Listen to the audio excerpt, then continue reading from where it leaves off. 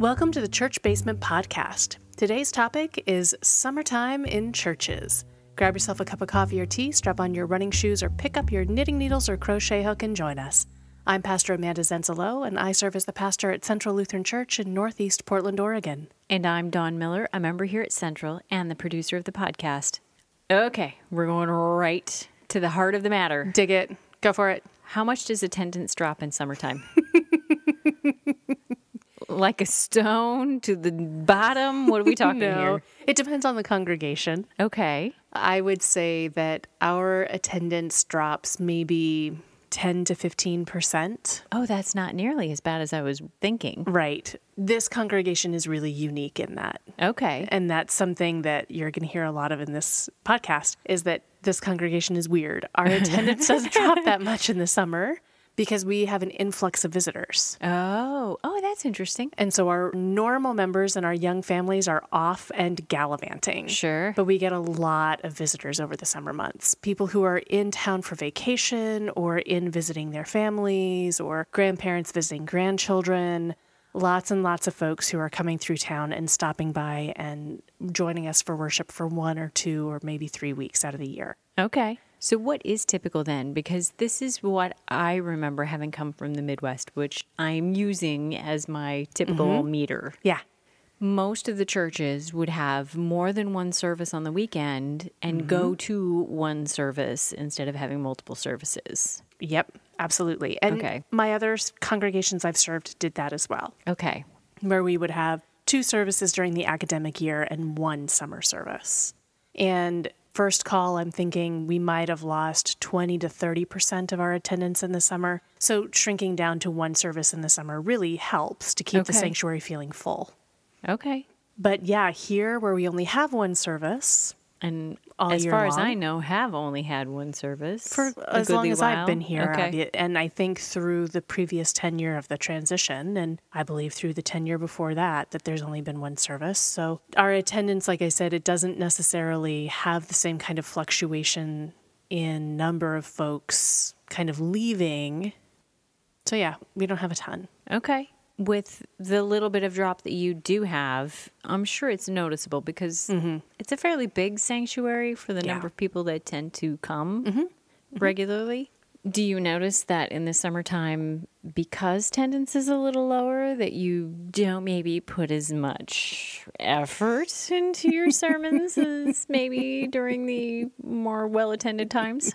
It's a great question, and part of me wishes I could say, yeah, I totally get lazy Phone it in. and phone it in. But unfortunately, or fortunately, this whole doctoral program, I can't do that. Sure. I feel like Len Sweet would be over my shoulder yelling at me if I did that. So I think it was last night I was on Facebook and I saw a post where it talked about if your altar isn't wet with your tears and the pulpit isn't wet with your blood, then you're not preaching, you're performing. Oh, okay. And it was more eloquently said than even that, but I would say bleeding when preaching never stops. It doesn't matter if there's 2 people in the room or if there's 200 people in the room or 2,000 people in the room. Okay. Like, it just is what it is. So yeah, no respite on Sunday mornings, sadly. Or greatly. I don't know. Whatever way you want to take that. Sure. So how long does this dry spell typically last? The kind of downturn or where everyone thinks the church is going Sure. slower. If you have been in a congregation that went down to 1 service from 2, what is about the time span for that? So oftentimes congregations use Memorial Day to Labor Day. Okay. As that kind of the markers. Makes perfect sense because it's kind of how America typically views their summertime. Yeah. And so either Memorial Day, you go down to 1 service, or the week after Memorial Day, you go down to 1 service. And then normally the week after Labor Day, you go up to your 2 services, and that's your rally day. We did a podcast on that years ago. We did. So that's kind of the summer months. And I would say that holds true in this congregation. I would also say that within our rhythm, that holds all the way through September, because we have a lot of our young families who are involved in academia. Yeah. And then they have their kids that are involved in academia. And so they themselves are ramping up for those first couple weeks of September. They're opening their classrooms, they're starting their classes, they're meeting new kids, they're getting their kids on new schedules at home. And so the pressure doesn't really relieve on them until the beginning of October. Oh, interesting. When they start to really return back to church in a rhythm for themselves. They've gotten into some patterns. Right. And that's just unique to this congregation, I think, because so many of our young families have some kind of teaching aspect within their household. Okay.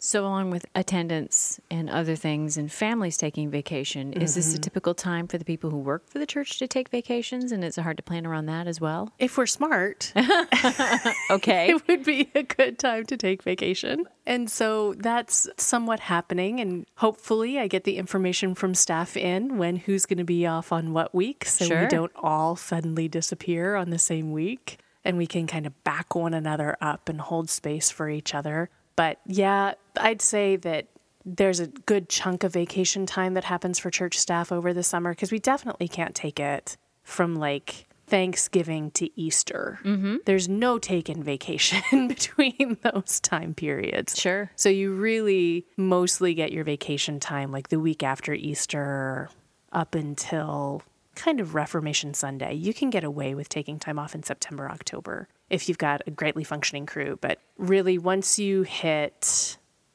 mid-November or Thanksgiving time until after Easter, you're in the marathon at that point. Okay.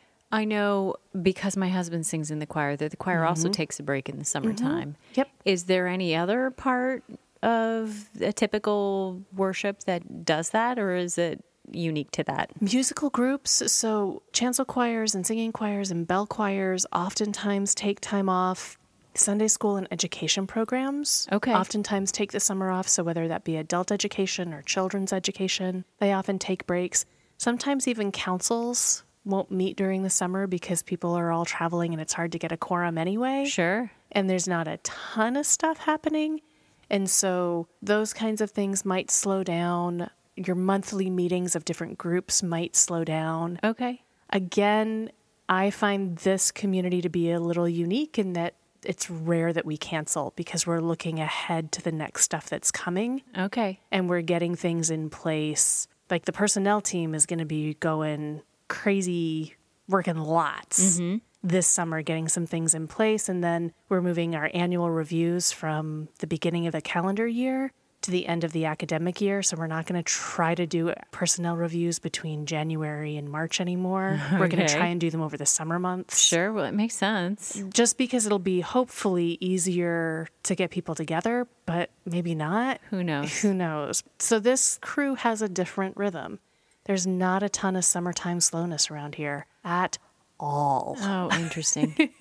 So does that make it easier or harder to plan for some of this stuff then? Because you know music, you're not going to have your regular choir, so now you have to find more special music for the summertime. Mm-hmm. And sermons, sometimes I'm guessing you may not have children for your children's sermon. Yeah, that's been throwing me off.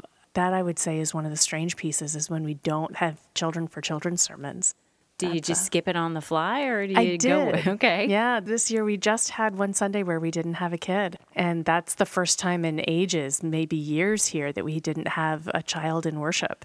And so I just asked everyone in the room, I'm like, okay, do you want the children's sermon? Do you Because I have one. Because I have it and we can do it together, or we'll just keep it moving. And it was warm in the sanctuary, so we just kept it moving. Nice. Do you save that for another day, or is that a 3-year cycle rolls around again? Yeah. Okay. It'll come around. Somewhere. It'll come around somewhere, somehow.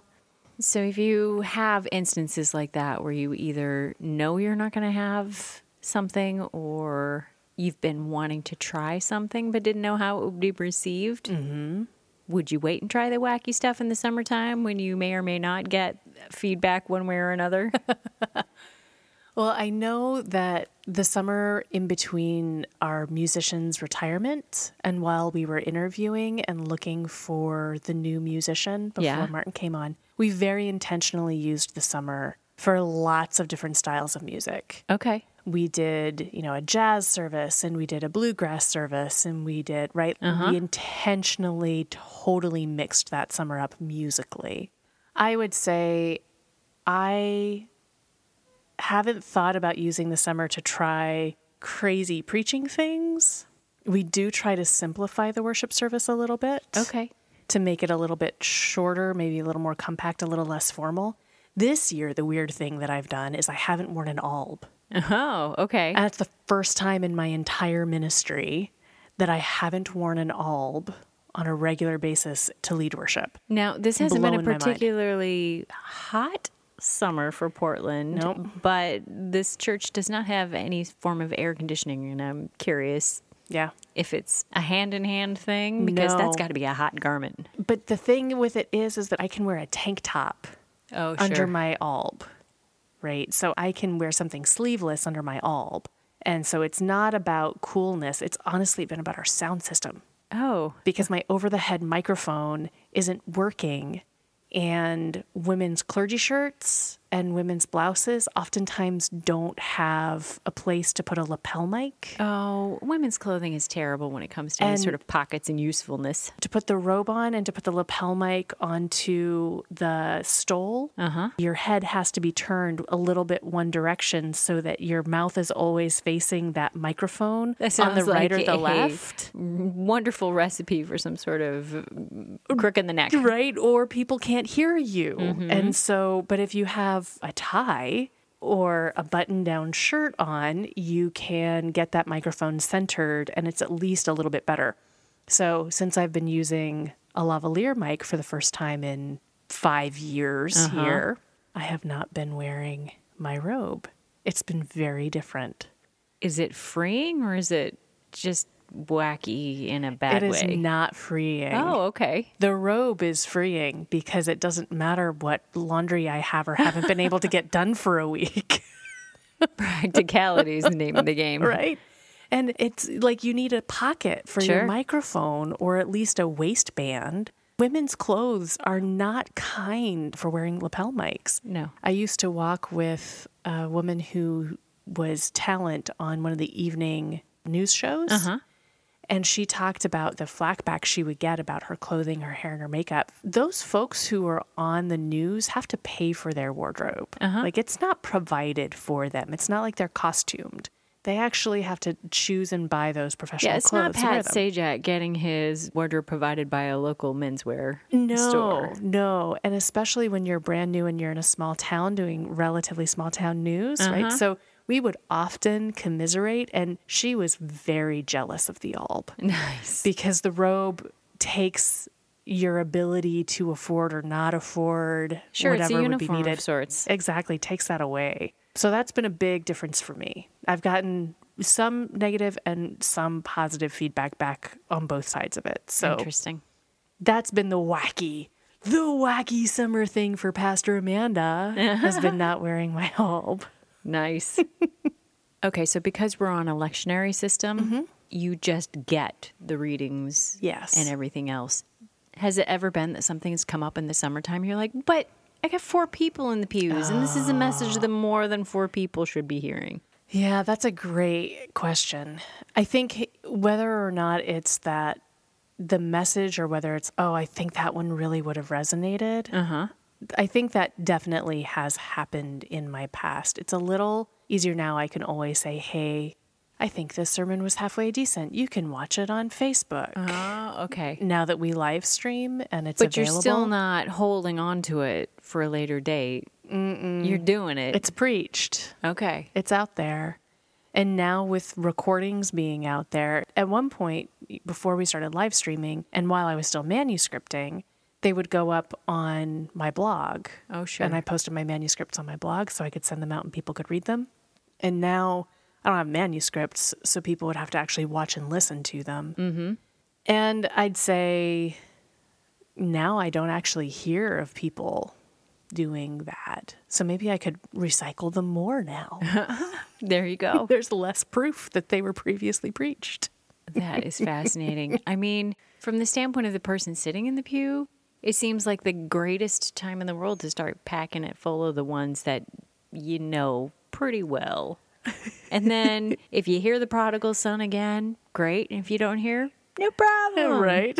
You got a solid foundation in that one already. Well, like this last week, it was on the Lord's Prayer. Mm-hmm. And I think at the same time, it was very centered on current contemporary conversation. So it probably wouldn't preach the same.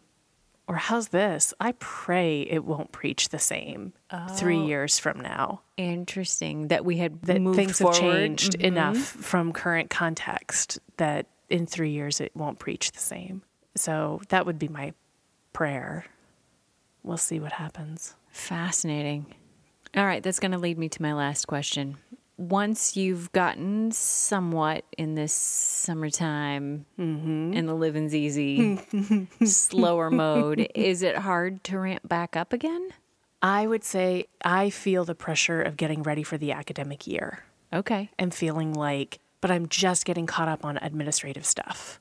Oh, that's the push and pull that's harder to get through. Like, I'm okay, so I've gotten a couple of books read, or I've gotten the big books all set up with the births and deaths and baptisms for the year, and I've made sure that the records are all clear and set, and things have been archived, and emails have been cleared out, and all that kind of admin-y kind of thing is done and set up. But wait a minute, Sunday school's coming in 4 weeks, and So it's not even just your own, like, here's a stack of books that I've been hoping to get to about the new stuff that's happening or things that have been published recently.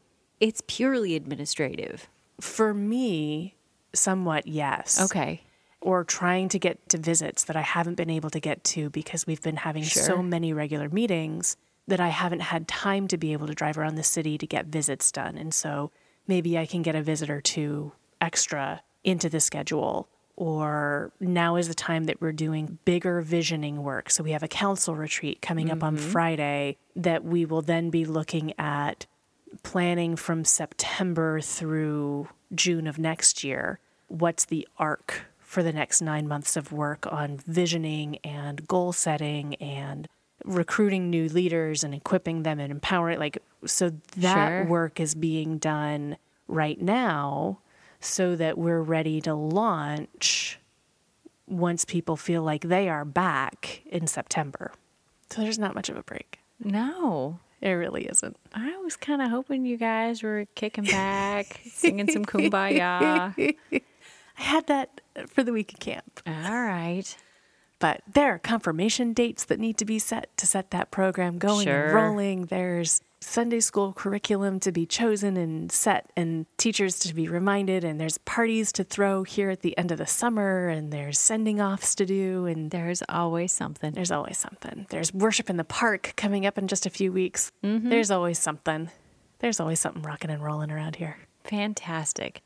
Well, thank you, Pastor Amanda, for taking the time to help us learn a little more about summertime in the church. I look forward to sitting down with you another week on another topic. And so do I. Thank you all for listening along, and hopefully you are having a fantastic summer yourself. Do make time for a little bit of extra rest. Don't let the busyness of this pastor dissuade you from resting and relaxing on that hammock. It is a wonderful summer so far, and we'll pray that it continues to stay safe around our region for everyone, especially for the firefighters and those in that area. As we look forward to the weeks ahead and being back with you, remember, God loves you no matter what.